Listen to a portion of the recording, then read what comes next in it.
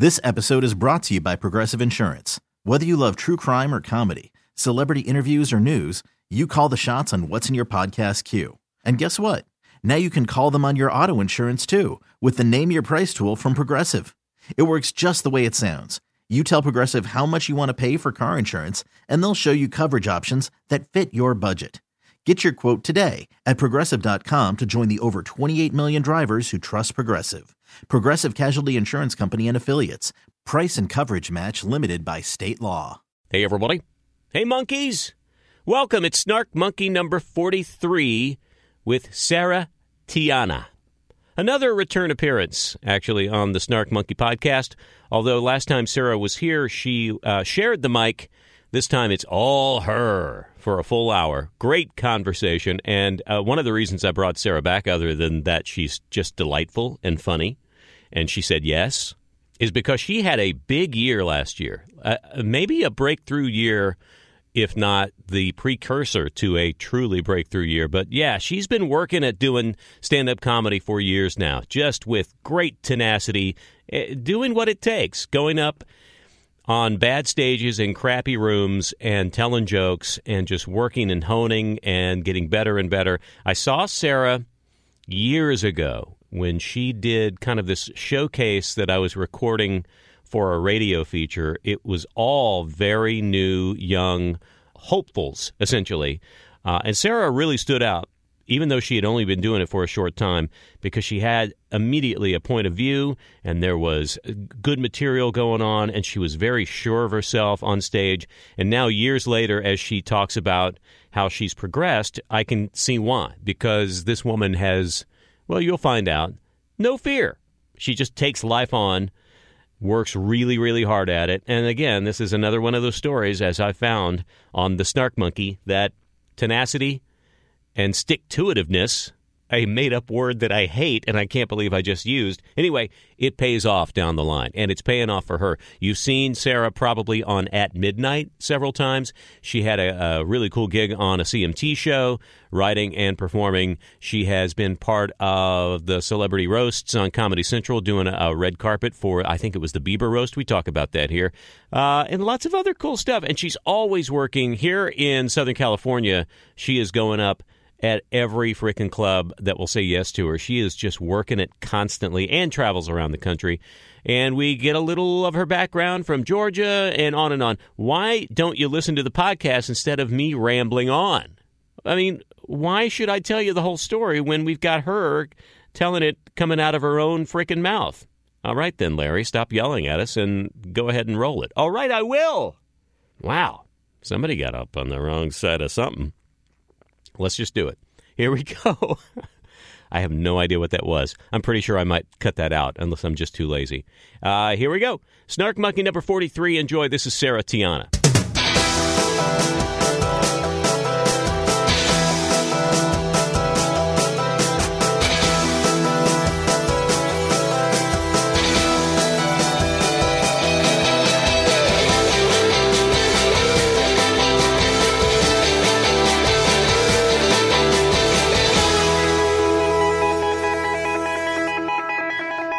Yeller?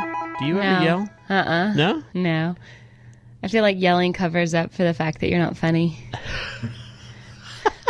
But you have yelled at people, right? Yeah. Of course, if I get angry, I will raise my voice, but I don't really yell. No? No. You've got, I think, what I grew up with, which I was around that kind of Texas thing, which is it's always intensity. It's rarely about screaming at anybody. Yeah. Or the a look or a passive aggressive comment. Yeah, for sure, passive aggressive. And then my parents, if they were ever mad at me, they were very quiet.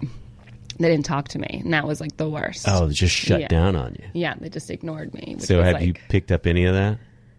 I'm a little bit more willing to talk about things. Yeah. Yeah, I don't let it marinate. Well, it's that thing where we either become our parents or we work very hard to be the exact opposite of them.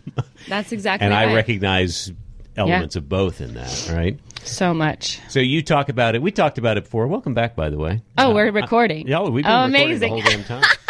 No, Yeah. well, now, see, there you're loud. I There like you that. go, Your yeah. laugh is loud.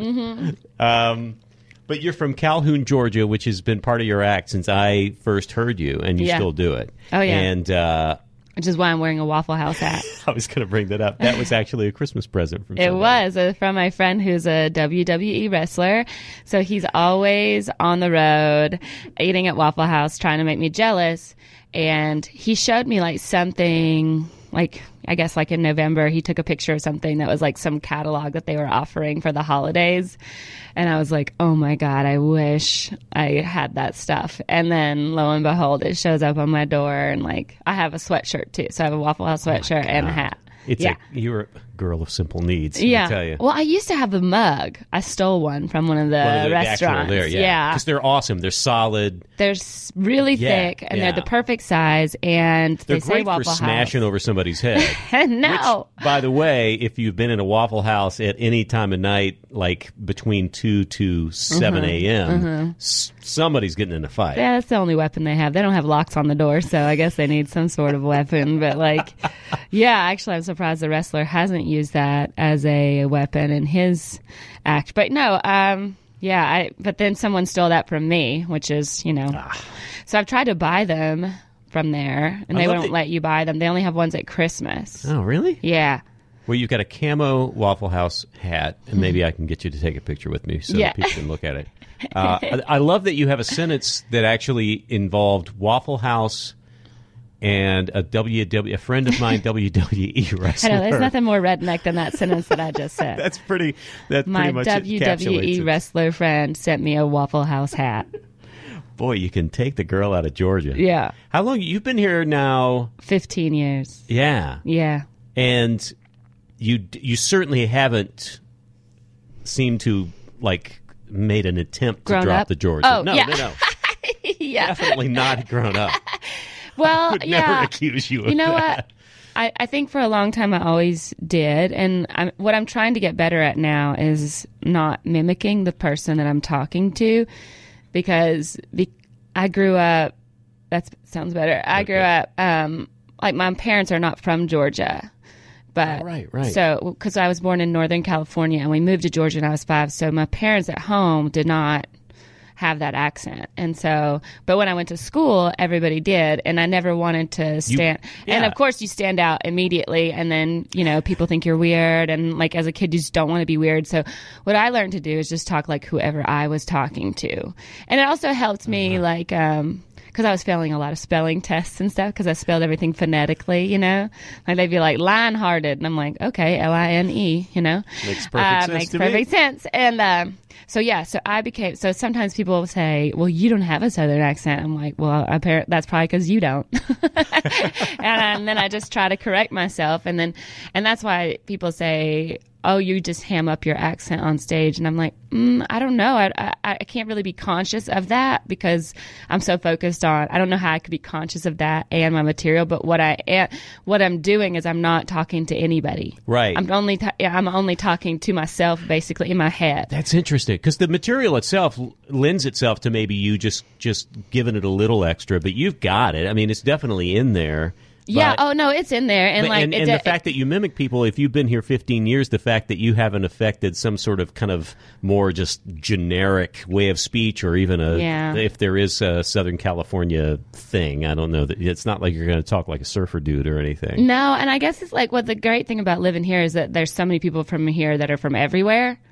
So you hear everything. end up hearing accents from all over the country, the world, and so it's better to, like, for me, I think I just like buckled down like a few years ago, and I was like, why are you trying, like, you embrace it in your stand-up, but you don't really embrace it in your day-to-day life. So I just kind of like loosened the reins a little bit, and now like I use the word ain't, like stuff that I had always like told myself, like, don't do this, and it was the one thing that I excelled at when I was in school, like having like proper grammar, because my parents did, and that's just not something that people in the South grow up having. So everybody always hated me because I always scored really good on those parts. Or we had this game in our English class where, like, if you corrected someone's English, you got points, which led to a very which made me go, okay, I'm gonna win. Like, 'cause I'm so competitive, which is why I like sports. So, but that just made me like the most annoying person in the whole school. Yeah. You must have been hated for that. Teachers loved you.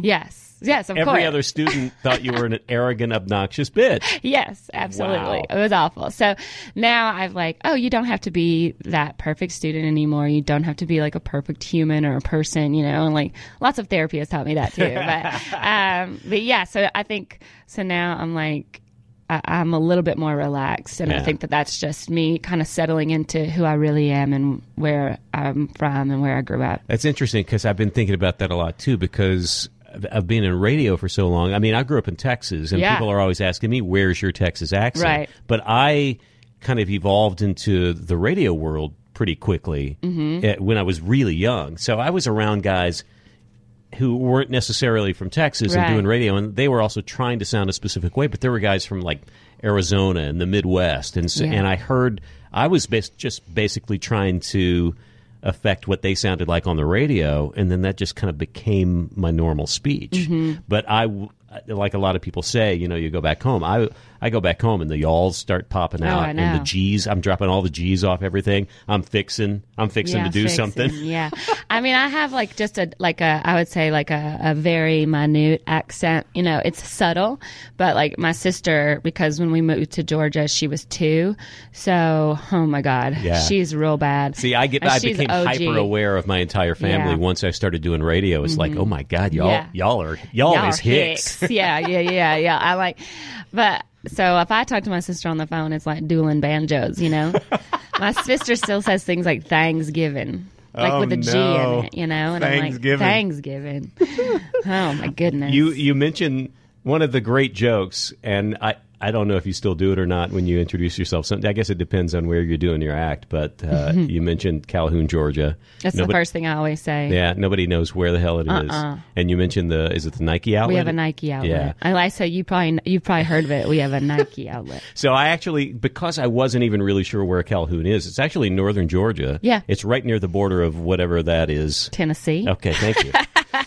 Good geography. I'm good at there geography. There you go. You're so good at it. I am. I'm glad you're in radio. I could recognize it if I was looking at the full map. I just knew it was up toward the top. We're between Atlanta and Chattanooga, Tennessee, basically. And now my sister lives up towards Chattanooga now in Ringgold, and my parents live on the Tennessee side in Ottawa. I know, it's all sounds like a foreign language. Do you know the motto of Calhoun? It's probably "Eat Cracker Barrel till we die." I'm not sure. No, that may have been the newly adopted one. Yeah, but it was originally Land of the Cherokee. Oh, well, yeah, that makes sense. We have a lot of. We have a Cherokee battlefield there. It's all Native American Cherokee names. National Fair was the fairgrounds, and Miss Cherokee Count Fiddle Fair was the pageants that we. Yeah, so it's very Cherokee. How much deep respect for the Native Americans do the people of Calhoun show every year? Are there any Native Americans? I haven't really. I can remember though going to the burial grounds and stuff, and like they had like a little museum out there. It's probably nicer now, but like you could see like all the arrowhead, and like I remember finding arrowheads in the woods when we were growing up. Yeah, so it's definitely like pure Cherokee country back then. Well, your intro to Calhoun when you do your act made me look it up on Wikipedia, and I'm not making this up. This is at least under arts and culture. It has museums and other points of interest. Oh, great. And I'll go through all there are 5 of them. No, I can't believe that. Okay, and wow. There are 5. Oh, man. All right. And I want to know if you've experienced any of them. The New Echota Historic Site, the first Cherokee capital. Yes, been there. New Echota is actually that museum I was talking about with the arrowheads. All right. Okay, good. That's what I thought. All right. The Roland Hayes Museum at the Harris Arts Center. Oh, I've been to the Harris Arts Center. I don't know if I've been to the museum. Do we know who Roland Hayes must be an artist because they have a bunch of art hanging in there, but I have no idea. The Oakley-Gordon County Historical Society. No. That sounds like a big draw. Yeah, that's probably just a bunch of plates. This actually sounds cool. The Mercer Air Museum. Anything? Oh, yeah, the Air Museum is down, on 55. Yeah, that's like on 53. Yeah, we have like a tiny little airport, and there's all these like old planes there. All right. And number 5 of the 5th of 5 Nike outlet. It says Premium Outlets of Calhoun, Georgia. Yes. See, told you. It's one of the top 5 historical sites, places to visit. And like half of the stores are closed. Like it's like not even, you know. no. I mean, they're in and out and going in there, but I like going there because I mean, every time I go back to Georgia, I just buy a bunch of team merchandise, you know, that I can't get here. So even when I'm in the Atlanta airport, I'm always looking in the shops for like Georgia gear, Falcons gear, Braves gear, you know, because I can't find it out here. You're a big sportsy gal, aren't you? Yeah. I mean, time. but is it all Georgia teams? You haven't? Can you get on like board with a the LA Rams? Kings hockey fan. Yeah, because there's no big.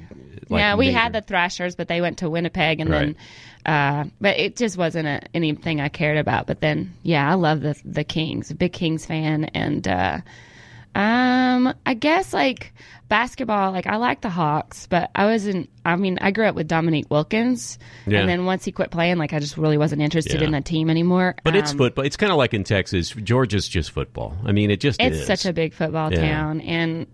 That's why, I mean, even baseball is hard to get people. You know, we always got killed for not having enough people at the baseball games. But it's like, hey, you only have money to go to a few events a year. You really got to pick and choose. And ultimately, like, I mean, the first few years that the Braves made it to the World Series is packed. But then, I mean, the first few years of the playoffs. But then they just kept going every year and losing. And like that just makes you go like, well, I don't want to go.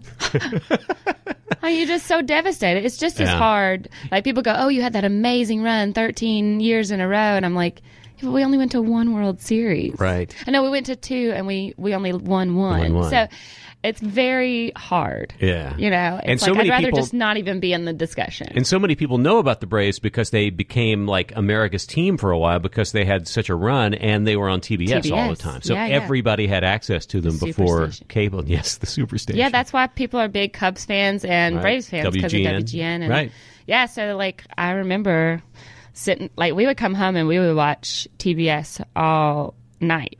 Because we come home and it was like Andy Griffith and Sanford and Son was on, and like the Flints, and Ted Turner just bought Hanna-Barbera, so you had the Flintstones and then the Jetsons and then Andy Griffith, Gilligan's Island, Sanford and Son, and then the Braves game would come on. You remember the whole I lineup? remember, yeah. I mean, we would just watch it the whole time as soon as we got home, and then it might have been a law in Georgia that you had to actually watch it because it was coming out of Atlanta. So I don't know why we just loved the Flintstones, and you couldn't really get them on any other their network. Yeah, it's interesting that actually I talk a lot with people who come in here about kind of the way new media is catching on, just the way shows are delivered now, because you and I can talk about a lot of the same shows, even though we have a pretty big gap in age, because the era of like Turner buying all those libraries and replaying some of those classic shows. I mean, I grew up with Leave It to Beaver. Yep. That was still too old for me, but it got rerun in syndication. Oh, yeah, I would watch it on reruns. Yeah. And the Brady Bunch, too. Like, the Brady Bunch was just, like, a little bit ahead of me, but they just played so many reruns, like, on TBS. Oops, sorry. So, like, I mean, did you read Ted Turner's book? No. It's really fascinating how he came across all of those libraries and how he bought all that, you know, the MGM library. He still owns one of the only copies of Wizard of Oz and stuff like that, which is fascinating. That's basically how he built that station, is just building on the reputation of familiar shows that he had got the libraries to. It didn't cost him anything, and then eventually they started investing in other stuff. The most brilliant thing he did, that was Turner time. Everything started at 7:05, 7:35. Right. And he said that was because people were already 5 minutes past changing the channel. Right. So they were like, we'll just leave it here and watch the next thing. And so people just didn't change the channel because they had already missed 5 minutes of whatever other program they were wanting to watch. So, yeah, it was pretty fascinating. Like, they call it Turner time. And that's what he did. Were there any? I feel like we talked about this a little bit last time, but were there funny ladies that you were emulating? You weren't really thinking about stand-up when you were... I never wanted to be a stand-up. I didn't even know what it was, and... I mean, people used to tell me I wasn't funny, like, my whole life. And what I realized now... Well, maybe because you were correcting their goddamn grammar every time. Right? I know, but because what I realize now is I was really sarcastic, and I was always making fun of people. Right. So people were laughing, but they were saying, that's not funny, that's not funny. And all I heard was the words. I didn't take in the atmosphere, basically. So I just assumed I wasn't. And even when I was student body president and in high school, my senior year, the guy the year before me did the announcements. And at the end of the announcements, you always got to do like a quote of the day. And he would make it funny. right? So everybody loved this guy, Teddy Sutherland. He was just the best student president ever. And so, like, I ran, and I was like, you know, I wanted to bring in, like, I was really into journalism. I thought I was going to be a journalist, so I tried to bring in, like, a news station to the school, you know, so we could, like, do reports on, like, different events and stuff like that, not realizing how hard editing was back then. I mean, it was literally like cut and tape, you know. And but anyway, I just did the announcements normal and just, like, had, like, a quote book and just flipped to the next page every day. Like, I could care less because I wanted to get to class in time. You know, I had AP English first, and I was very excited to get there. That would have been a great origin story if you had said, oh, well, I used to have to make the school announcements, and then I'd start to kind of do a twist on them, and people loved them. No, nothing. No. Wow. Nothing. I could not care. I could care less, and I just wanted to get to class. I was just such a nerd, so I was like, yep, AP English first. I can't be late, and I got to get a good seat. You know, and so, you know, like, I just didn't care. Nerd. And then when I went to college, I started in journalism, and then when I found out that you had to write the news, you couldn't just read it off a prompter, I was like, oh, I ain't doing this. This is stupid. Where did you think it was coming from? I just thought somebody was writing it, and then you read it. You just wanted to be a news presenter. Yeah, I just wanted to talk. Which, by the way, is pretty much all it is now. That's what acting is. Yeah, yeah. So then I started doing radio in college, the news on the radio, because that was my major. But I kept making, like, a little joke here and there about certain things, like Bill Clinton, you know, or whatever. And they were like, Sarah, you can't do that. This is the news. It's very serious. I was like, well, I don't want to do it. And then they were like, well, you could do the entertainment news. You can have fun with that. And I was like, oh, all right. So from there, I started doing that. And then my advisors I was like, maybe I should just be more in the entertainment news field. And my advisors had me change to film major so that I could work in entertainment better. And then because I was majoring in film, I could minor in theater, which meant I could just take the acting classes. I didn't have to take, like, scene design or whatever. Oh, right. And that was, like, the first real acting class I'd ever taken. I'd been acting in plays since I was 5. You know, it was the only reason I used to go to church, because they had an extra play for me to do every year.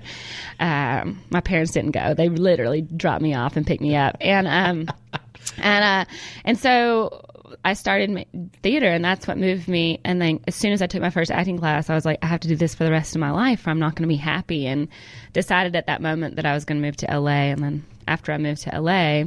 So it didn't really kick in until you got here, just the idea of doing stand-up. Yeah. But because I had always grown up in plays, and I had always watched comedies, and I used to memorize. My sister would never play with me when she was little. When we were little, she's very OCD, so she would just play with her cars all day, and I didn't know how to do it, even though there was no...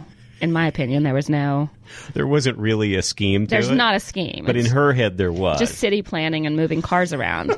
But in her mind, it was, I would mess it up. She was building parking lots. Yes, I would mess it up. Oh. So I had to learn to, like, hang out with myself a lot. And I read a lot of books, like The Babysitter's Club, you know, all that. But then I would also, my parents used to record movies that we rented from the video store. Right. So we had 2 VCRs, right? So my mom would just record every movie that we rented. It was the best. So we literally had, like, a binder. That's where you learned piracy. That's great. It was categorized, you know, like, everything had a number, and you look up the movie. It was alphabetized. So then you look it up and you go, oh, it's A57. And then you run around the house and find A57. And then you're like, yes, I can watch Drop Dead Fred. And so I just would watch those movies and memorize them and act the whole thing out. So that's kind of where, like, this performance, like, comedy started. And I was always best at the comedies in the play. They always made me the funny person in the play. So, like, I could, looking back, I see where it came from. Right. But I just never thought, it was obviously, it chose me, and I did not choose this field. Yeah. Well, it also is interesting that you didn't have some sort of kind of standout moment. Like, you didn't have... like an Eddie Murphy moment, or you know, so many people have that. It's like, I saw Eddie Murphy Raw, and it was just like, I want to do that. It came on gradually, and it just kind of came on. I mean, obviously, all the elements of it, you didn't like writing the news, but you were a good writer. Yes. You recognized that the funny stuff was the thing that made you. Yeah, I was sarcastic already. I was very sarcastic. I was very comfortable on stage, especially by myself, because then I didn't have to share the spotlight with no one. And I got all the credit if I did good, but it was also all my fault if I did wrong, and I really liked that. aspect. See, that's of the it. thing about stand-up that always has freaked me out is that I'm way more comfortable in improv, which I've done classes and done shows and stuff like that. But the idea of stand-up, even just hosting, because I've done a bunch of radio stuff, but that's fine.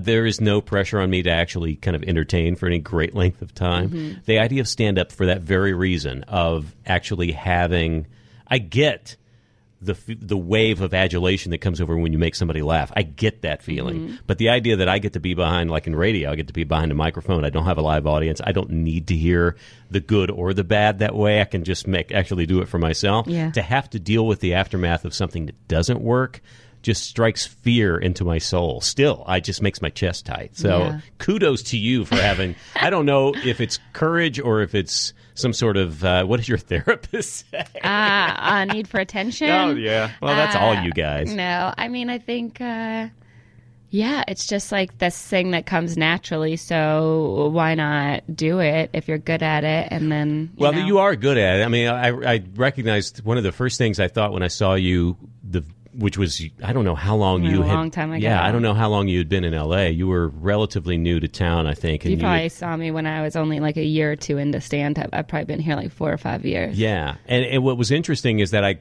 couldn't, and this is a good thing, I couldn't compare you to anybody, and it kind of makes sense now. It's like you definitely, and it wasn't like you were a character, but you were specific, you were unique, and the material was solid. But it wasn't like, I think that was the thing that struck me. It was like, I can't say that I've really seen that material or that kind of person. I mean, that was what stuck in my head. Was like, okay, this is kind of a new voice. I like this. And you were already good.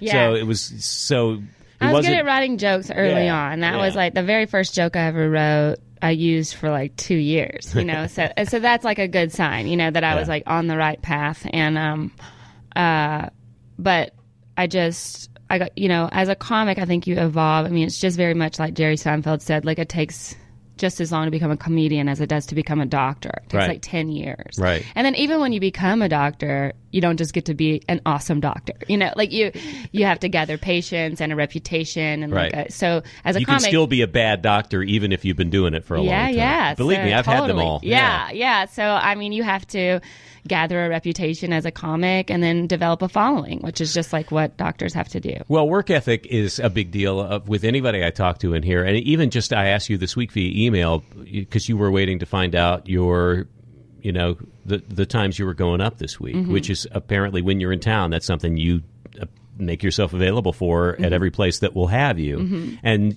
I said, so where are you going up? And you sent me a list of like every place in town. Yeah. And because I do know, because I saw you one night, I didn't even know you were, there was a night I went to the Comedy Store and you were on the lineup that night. You will go, where else will you go? You mentioned, I've seen you on the bill at the Improv. Are you part of the Improv group? Laugh Factory. Yeah. And then this week is a festival in LA called Riot LA. So I'm doing the roast battle this week. But the comedy event. Oh yeah, you've been doing the roast main thing. event. Yeah, I want to get to the roast thing in a little bit because that brings all your insults back to being put to good use. But the Comedy Store in particular was not that well thought of. Like even maybe a year or two ago, it was this kind of dark, ugly place with a history, and maybe it was because Mitzi, still had her tentacles around it. But it suddenly got this reputation, and the people that are going in there now, and the crowds that's bringing in. I mean, that energy is way better now than it was, right? It's still the same crusty, nasty place, right?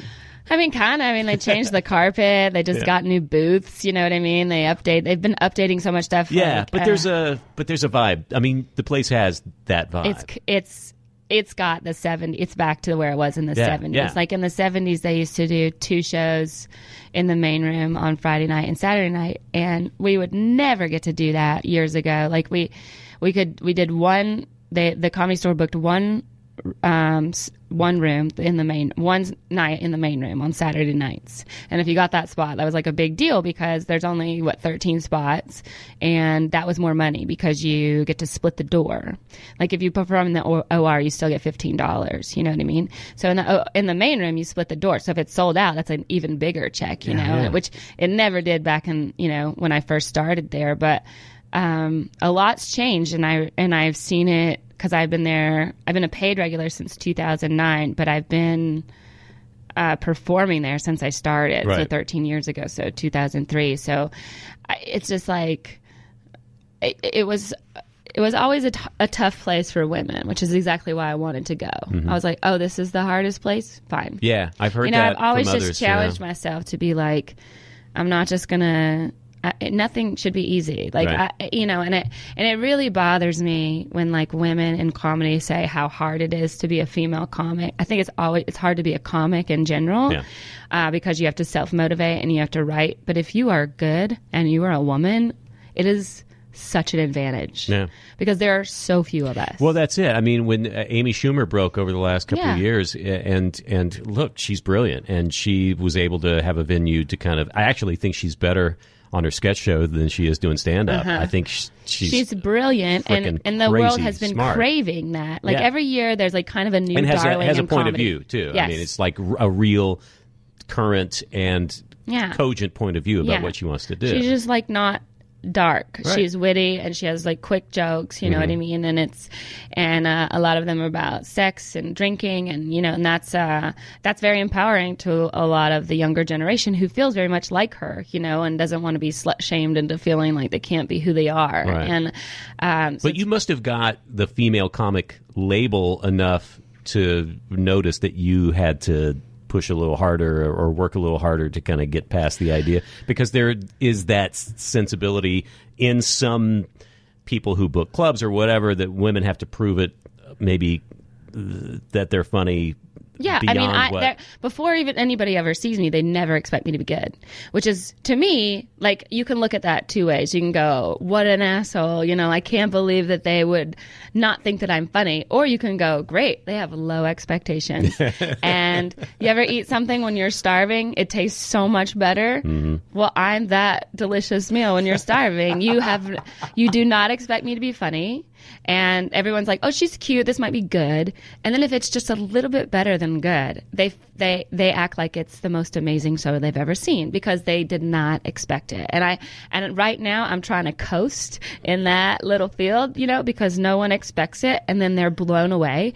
And that is a great advantageous place. And so I never looked at it as like, oh, it's so much harder. I just went, I'm always the only girl on the show. I'm going to make in order, and I'm going to stand out regardless of my material. So let's just make sure it's better. Yeah.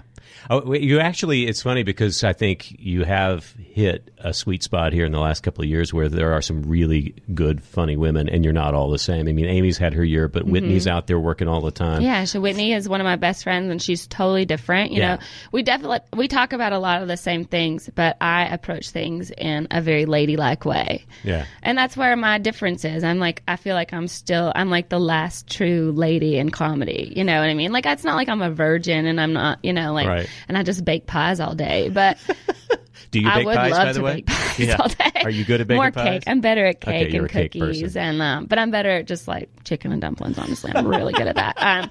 But yeah, I mean, I feel like I do talk about a lot of very tough topics that are highly sexual. But what I'm not saying everybody should do it. I'm saying people should not be doing them. Right. Because this is taking us away from like who we are, really. Like, I think we've become so numb to sex and relationships and just drinking and like being crazy. And it's like, yeah, sure, live it up. But just so you know, if you take me out to dinner, that's not going to happen. I expect you to open my door and I expect you to pay for dinner. And in return, I treat you with extreme respect, like a man, like a big, strong man, as you should be treated. How much has your attitude changed since being from 20-somethings to 20-something to 30-something? Oh, it's radically changed. Really? I mean, I was always a very independent person because I had to be, Right. I never fit into one particular group. I still don't. How old were you when you came out here? 22. Yeah. Yeah. That can be overwhelming. Oh, yeah, From for sure. Calhoun, Georgia to L.A., you can talk about all the cliches you I also want. just don't ever, to this day, I just don't have a lot of fear in me. I never have. That's I've good. never been worried. I mean, I worry about success. I don't worry about getting raped or shot. I like traveling by myself. Like Did you travel a lot when you were a kid? Did you? Yeah. We would travel every summer. We went on vacation every summer. My parents, they never spent money on me and my sister individually. They always spent their money on what we did as a family. I think that's important because I did the same thing. I mean, Odessa wasn't a tiny town, but it's not a metropolis by any means. But I saw so many big cities, and that when I got to LA, I recognized how freaking sprawling it was. That was a little intimidating because I ended up kind of becoming a big deal at my high school, and then the moment you're landing in a plane at LAX and you're looking out and it goes on for miles, I'm like, oh, I'm not going to mean shit in this town, this am ain't I? even a pond. I This gotta is the start ocean. all over again. Yeah, I think it's also just like, I remember I was born in California, so we used to come back to California all the time. I mean, I was flying on planes, when I was 1 year old, 2 years old, you know what I mean? So most of the friends that I had in Calhoun had never even been on a plane. Yeah. So, tell me just a quick thing about your parents, because that informs so much about us. And you said, they're not Southern. They were dropping you off at church, so they weren't heavily religious, no, obviously. my parents wouldn't tell me what religion they were. They wanted me to decide. Were they intellectuals? Were they educated? I mean, what was their... Yeah, well, my mom has her associate's degree. My dad has his bachelor's. What was my their dad field? was a business, and both of them were in business majors or whatever. But my dad's from Michigan, real small town in Michigan, real poor town called Monroe. And my mom was born in La Mirada, down by Disneyland. And then she moved to Northern California right before her dad left, so and then my dad went out there during Vietnam. Because he had an aunt there or something, and his brother went to Vietnam, and then he went to college. So he went to San Jose State, and that's how he kind of stayed out of the war, and that's where he met my mom. And they'd always just wanted to live in a small town, never really cared for big city life. Yeah. But it sounds like they were progressive or forward thinking or very kind much of open. so. Yeah, they're again not afraid of things, not terribly worried, and maybe not the most highly educated, but just very life educated, I guess, just brave and smart and fun. And that's why we always took vacations, and they would save up for that. They just thought that traveling and seeing the world and meeting people were really important. And to this day, my mom and dad will not tell me who they vote for. They will not tell me, they will not talk to me about church. They're that is your decision. We trust you. Okay, so in terms, just that's not being secretive or whatever, as if it's none of your business. That's just you. That's the mark of you being the individual you were. Yeah, that's them saying we trust you to do what you want to do. We're not going to talk about, they don't mind talking about politics. It's not like we're not allowed to talk about politics or any kind of heavy subject, but they just go, well, that's great. I'm glad that you think that. They could care less because they are going to think what they want to think regardless of what I think. But I'm not going to change their mind. That's where the individuality came from. Exactly. And the lack of fear, I think, too, obviously. So we were always traveling. So when I moved to California, it was just whatever. I've been here before. I ain't scared. That's great. Do you like it? California? I mean, do you feel like it's home no now? one loves it, but we like it. Yeah, that's true, right? I always say that New York has shirts that say I love New York, and we have shirts that say I like LA. Like nobody loves it, but we like it, and it's great. I mean, once you get busy, LA is a way better town when you're successful. When you're grinding and just trying to survive, it is a very tough town to survive in. Yeah. When you make it over that hump, which is basically just not quitting, that's how you survive LA. Right. Then you do. It's that old Woody Allen thing about the shark has to keep moving. I mean, you literally just kind of have to keep, and you have to have, especially now, and I think in this day and age, and that's what I've discovered, you have to have multiple balls in the air, and they all have to be going at the same time, because if you drop one, then you go, okay, well, then I got these other 5, and maybe I can grab another one along the way. People always say, well, what's your goal in comedy? I'm like, I'm trying to build an empire here. Yeah. I want to be making money when I do not have to be there. You know what I mean? Like, I'm trying to sell a show. I'm doing my stand-up. Stand-up is like my favorite thing. That's my thing. That's for me. And you'll never not do that, right? I'll never not do that. Right? You're one of those. But I'm also not the same as everybody else. Like, I'm never going to be that comic that puts out an album every year. Right. I'm not a band. It takes me a long time to hone material that I think is worthy of people paying money for. Right. And so I am very careful about releasing material. I mean, I haven't put out an album in 5 years, and I plan on putting one out coming up, but that's because I feel like it can't, like most people's first albums are the best because they have been working on those albums for 10 years. Right. Right. Know? And then you have to come up with another and one then a year new one later and then a year. that's it's as like, good as that? Yeah. No. And like, obviously people get help and I definitely, write with a lot of my friends and we help each other with our writing, but for me, everything now is so personal. In my 20s, I was like constantly in relationships, but now in my 30s, I'm not. I haven't been at all. And it's been great. It's like being in my 20s now. I feel like I'm in my 20s now. Really? Yeah, because Why? I just feel so like loose and free and like could care less about. Because you just got yourself attached to people because you felt like that was what I you're was supposed to do as a Southern girl. It also girl. gave you material. Yes, maybe a little bit. Yeah. What it did is make me. I was pretty sad in those relationships, so it made me get out of the house and do stuff. Well, being such an individual and being somebody who seemed to be comfortable. Being okay, being alone, why do you think you gravitated to having to be with somebody? Oh, out of fear and like the thought that I needed to be, I was supposed to be, that there was something wrong with me if I didn't have a boyfriend. I mean, I grew up, we had a daycare in my high school, and like a lot of my friends got married at 19. Like I was really the oddball. Mm-hmm. And then I moved to LA where it was weirder that I had a boyfriend. Right. You know what I mean? So, well, that's that traditional part of you maybe that you were just talking about, that you kind of tend to go back to, bacon pies or whatever. Mm-hmm. But there is a Georgia part of you that's just kind of like, this is what you do at a certain age. And you've, again, part of your act, which is everybody back home is kind of all married and with like 19, right out of high school, they had their high school sweethearts. What I had to do was just find that balance. What I had to do, like where I am right now, I'm the happiest I've ever been. I'm the most successful I've ever been. Yeah. Well, I was going to say, wasn't this past year maybe the year of Sarah? I mean, it was the year of Sarah. Yeah. Tiana. I mean, can we list it off? I mean, the thing that I first began to notice was that I was sitting there rooting for you, watching you on At Midnight. It was such a perfect vehicle for you, and you fared well. And they had you on. What, 3 times? I've been on like 3 times. And that's a great showcase for people who, obviously there's writing involved, but it's a little on your feet and very much so. And it's not stand-up. I mean, it's really not. No, but it's just a showcase of joke writing. Yes. Which is, I'm like a joke machine. Like I write every day, not for myself. I write, like I send in jokes to different late night shows and,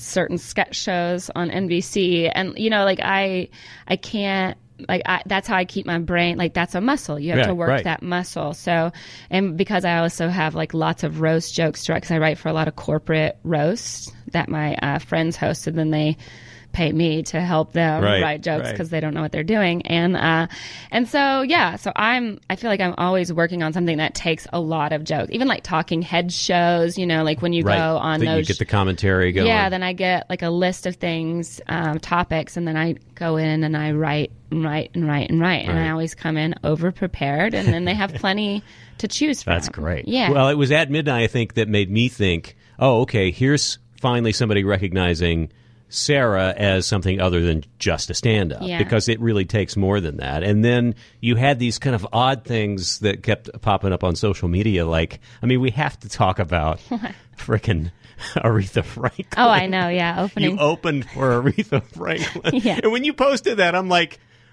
well, that's just, I mean, it's so weird. Opening for Brad Paisley kind of makes sense. Yeah. And Brad is funny, and he likes funny people, yes. And I think that audience is maybe more open to it because of, the blue collar tour. I mean, whatever. I mean, that kind of fit. But when I saw Sarah Tiana opening for Aretha Franklin at this, was it Santa Barbara Bowl? Yeah. Which is also just paint us a picture a little bit.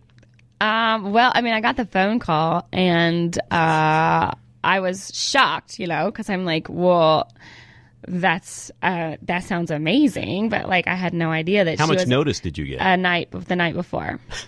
Yeah, so which means, either someone canceled or they just weren't prepared. Yeah. And so I was like, oh my God, I had no idea that she even liked me or my comedy. And they're like, oh, she has no idea who you are. They told you up front. Yeah, they were like, she just doesn't like to pay bands and you're way cheaper. And I was like, oh, respect, And so, I went out and I realized, there's 4,500 people and it's Santa Barbara, so it ain't like multicultural, ain't really diverse. No, you know exactly what your audience is. Not a lot of 30-year-olds. Right.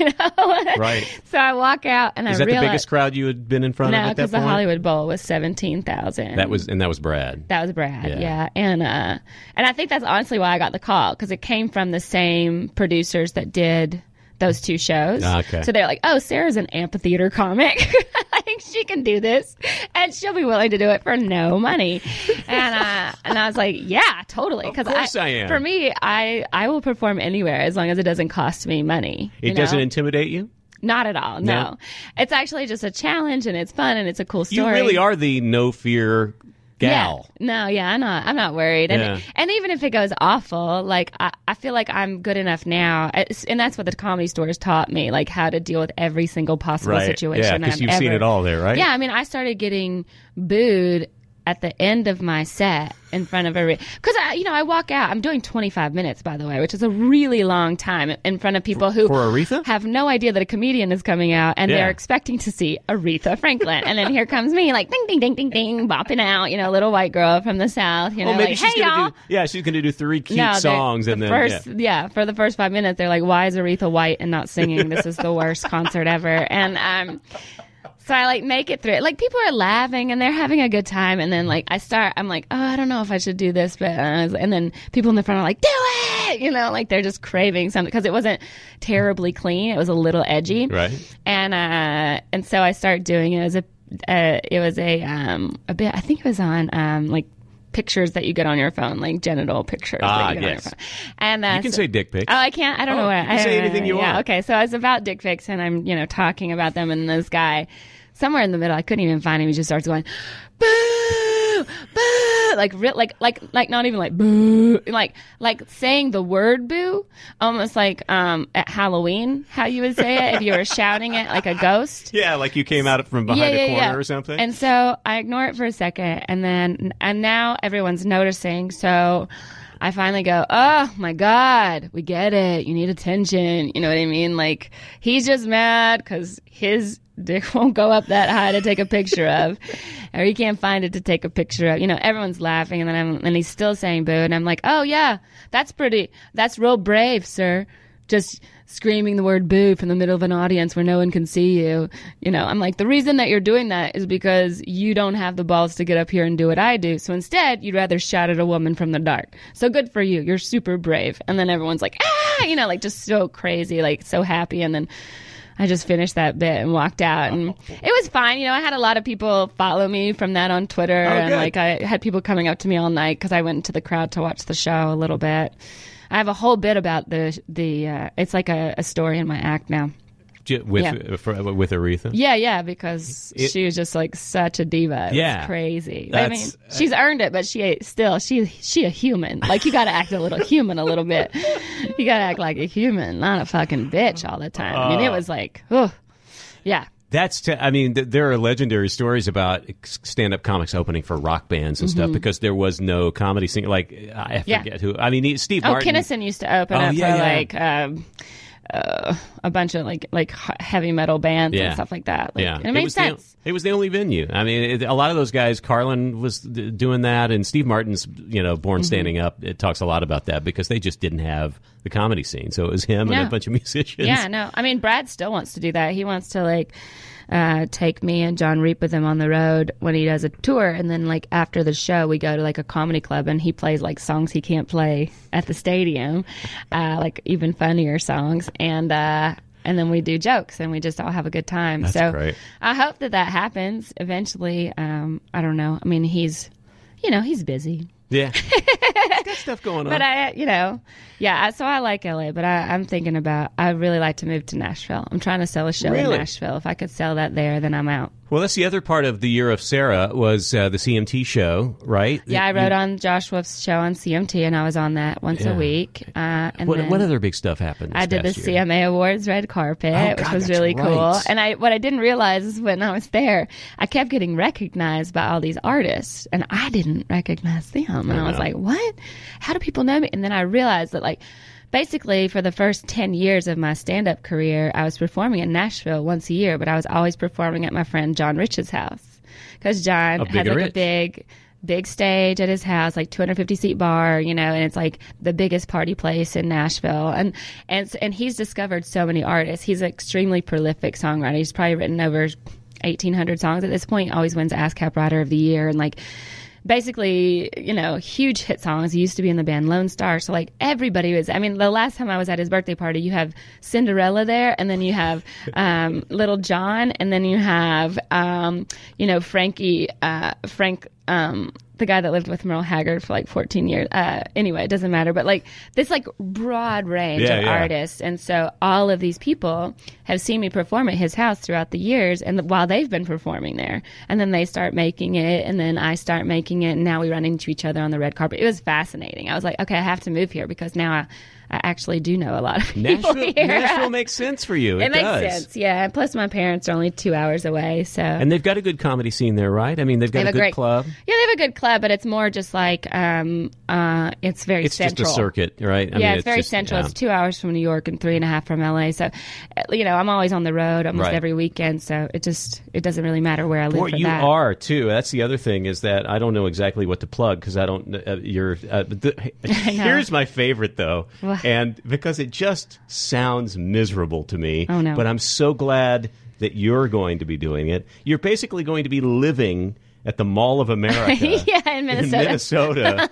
For like, you're doing a residency there, it looks like. You have to scroll down your shows page for like, half the thing. I think I do 7 or 8 shows there. Yeah. You've done that? House of Comedy. I've done that before. Yeah. It's actually a beautiful club. It's very nice. The mall, like the hotel is in the mall too. Yeah. So you never have to leave. Don't really have to leave. There's tons of stuff to do. It's kind of like the old Opryland Hotel in Nashville, which there were so many conventions I had to go there. You never actually needed to breathe fresh air for like 20 days. I mean, I will because I like to go. The last time I was there actually was in August, and that's when the Minnesota State Fair was going on. So I got to go to that, which is like one of the biggest and best fairs in America. So that was pretty cool. And then I went out to Lake Minnetonka. It was like pretty cool. Yeah. Where Tonkatouille started. I want to know who's booking you though, because it's Minnesota in February and then you've got Canada in February. Edmonton, yeah.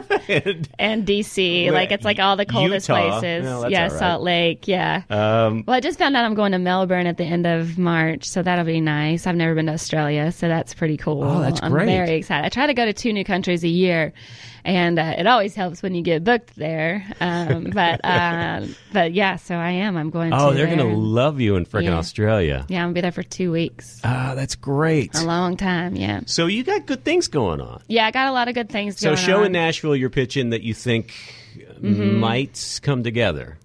It's just like everyone I've told about, like loves it. It's like the favorite thing that I've ever pitched them. But you know how this town works. Yeah. It's hurry up and wait. And so I'm not counting on it, but I do think it's a brilliant idea and I will make it work eventually. And so I'm pitching in 2 other shows actually, and then writing a lot of roast jokes. Yeah, you've become the roast mistress. Roastess with the mostest. It all goes back to that. I insulted people and they told me they were laughing and they told me that's I not wasn't funny. Yeah. I'm so glad you got over that and you realized, oh yeah, it turns out it actually is funny. Yeah. Because the stuff you have up on your website right now is like, that's some mean shit, Sarah. That is. But it comes from my sweet face, so nobody really gets upset. Of course. And you know what? Honestly, I'm sorry. What? Where does it come from? My sweet face. Uh-huh.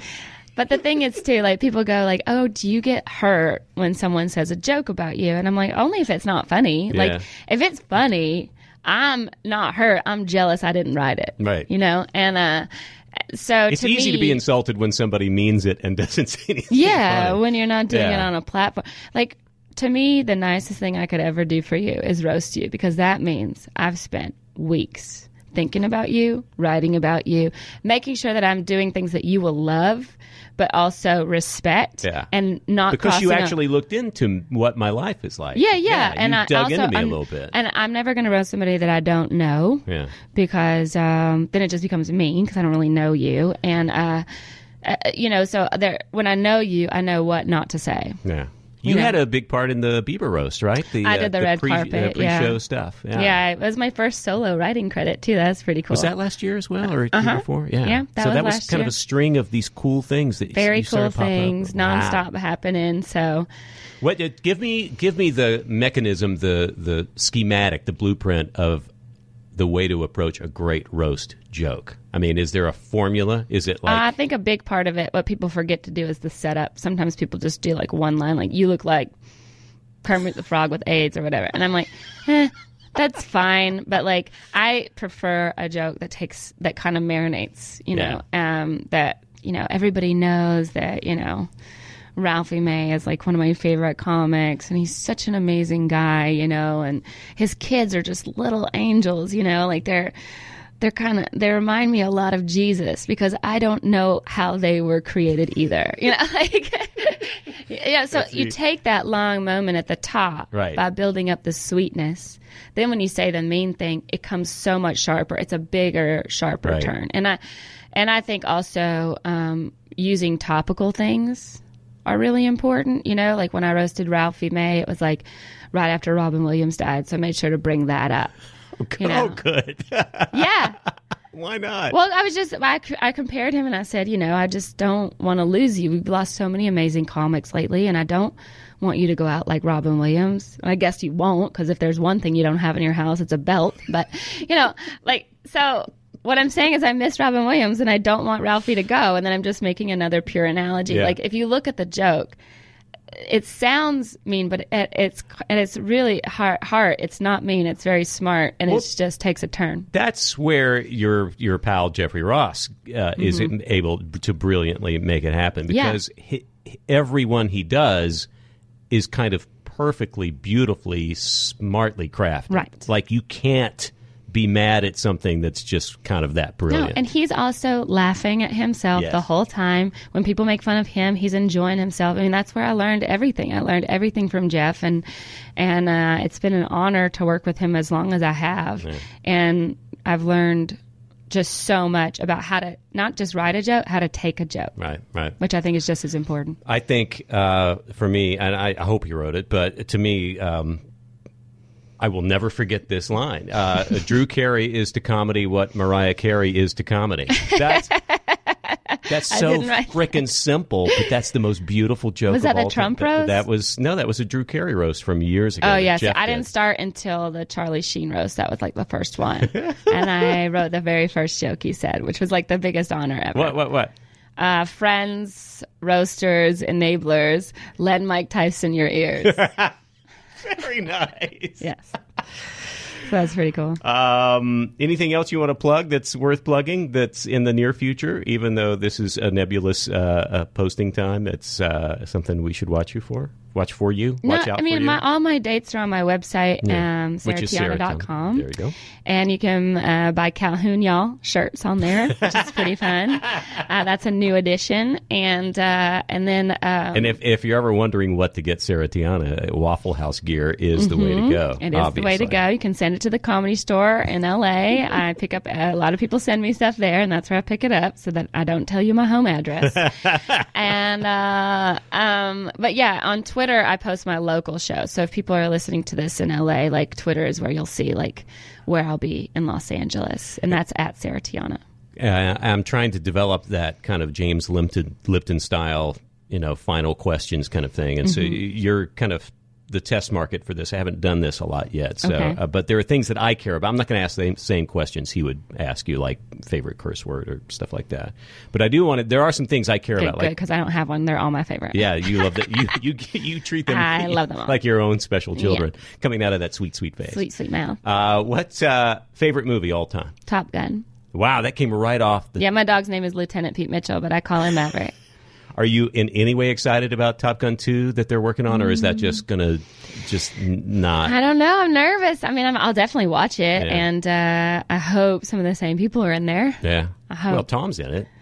Tom Cruise is in it, I know, but I still want, like Lieutenant Mike Metcalf, Viper. I want him in there. I still want Val Kilmer in there. You know what I mean?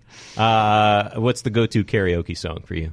9 to 5 from Dolly Parton. Of course it is. She's oh my my favorite. God. She's also the funniest lady ever. And by the way, you should be in the remake. If they ever reboot that's your part. I agree. I'm talking. All right. Pineapple on pizza, yes or no? No. Okay. It's a travesty of... It is. It's like raisins and cookies. No. Yeah, if you Stop believed it. in God, it would be a travesty against God. Who's the most famous person you met that kind of freaked you out?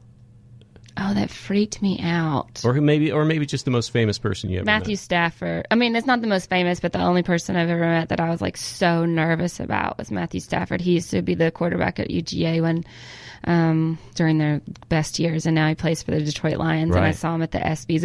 And I meet a lot of actors and musicians, and I don't know why it just like doesn't faze me. But when I meet an athlete, I'm like, oh, you have talent, like real talent. It's tangible, like I can see it.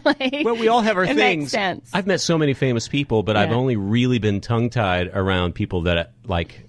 I can remember having the most inane conversation. Admittedly, I was young, but it was Steven Spielberg, and he was just like my hero at the time. Yeah. But I've met so many musicians and stuff since then. I've never really had that problem. But it's the people that you kind of... it's dangerous to meet because you just want them to be awesome. Yeah. Oh, no, exactly. You mentioned topical stuff in writing the roast. You don't do a ton of political stuff. You don't kind of dip in that well that often. But do you have a take on... I mean, we got an election cycle going on, and it's just a freaking circus. I mean, on both sides, really. I mean, obviously, the Trump thing is ridiculous, but Bernie Sanders is his own kind of I love that weird... he's just on his own path. I mean, I love Hillary because she's a very empowering woman, and she's done a lot for us in society. I mean, I don't even... But you don't broach that when you get... No, I don't really talk about that. I talk about like topical things like gun violence. Yeah. I do talk about that. I'm going to I'm going to guess you're against it? Yeah. Okay, good. Well, I'm more talking about like how women aren't the ones committing these mass murders, and maybe that's something that we need to notice. But that's also because we would never leave a mess for someone else to clean up. Like, that's just so rude. But you know what I mean? Like, so that's kind of how I attack.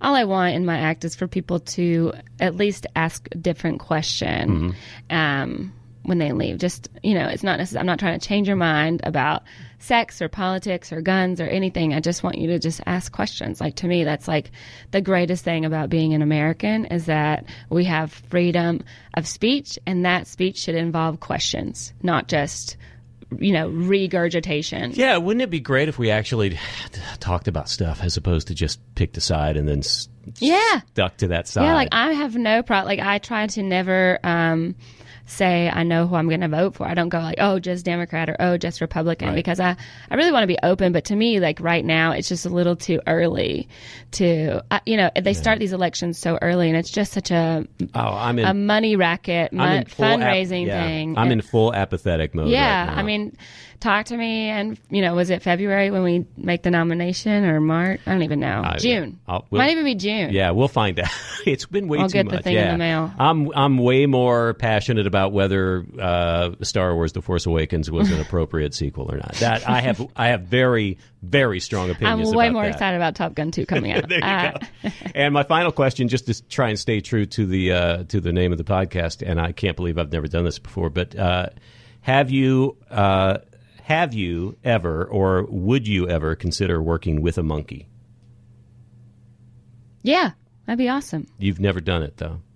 No. Okay. I've never worked with one. I've met them. Morocco. Yeah. Okay. They're just like everywhere. Yeah. Sarah, this is... Hi, this is Chi-Chi. And he's a big fan of your necklace. And he stole like the crackers out of my pocket. Yeah. But what, that's the only time I ever... he would like to give you his poop. Held one. Yeah. All right. Okay, good.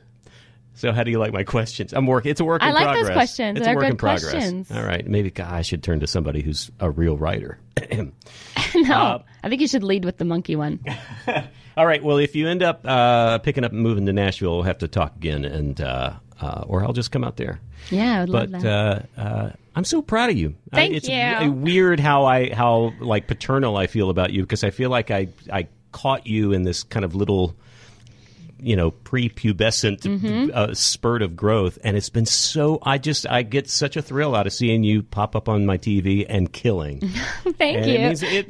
You've been watching me from the beginning, so you've seen how much of a change it's been. But it's just been a gradual, steady. But you always had it. But you always had it, and now you're just showing everybody. And it just makes me really happy. Thank you. Yeah, Thanks for coming in, Larry. Get a monkey. Get a monkey! This episode is brought to you by Progressive Insurance. Whether you love true crime or comedy, celebrity interviews or news, you call the shots on what's in your podcast queue. And guess what? Now you can call them on your auto insurance too, with the Name Your Price tool from Progressive. It works just the way it sounds. You tell Progressive how much you want to pay for car insurance, and they'll show you coverage options that fit your budget. Get your quote today at Progressive.com to join the over 28 million drivers who trust Progressive. Progressive Casualty Insurance Company and Affiliates. Price and coverage match limited by state law.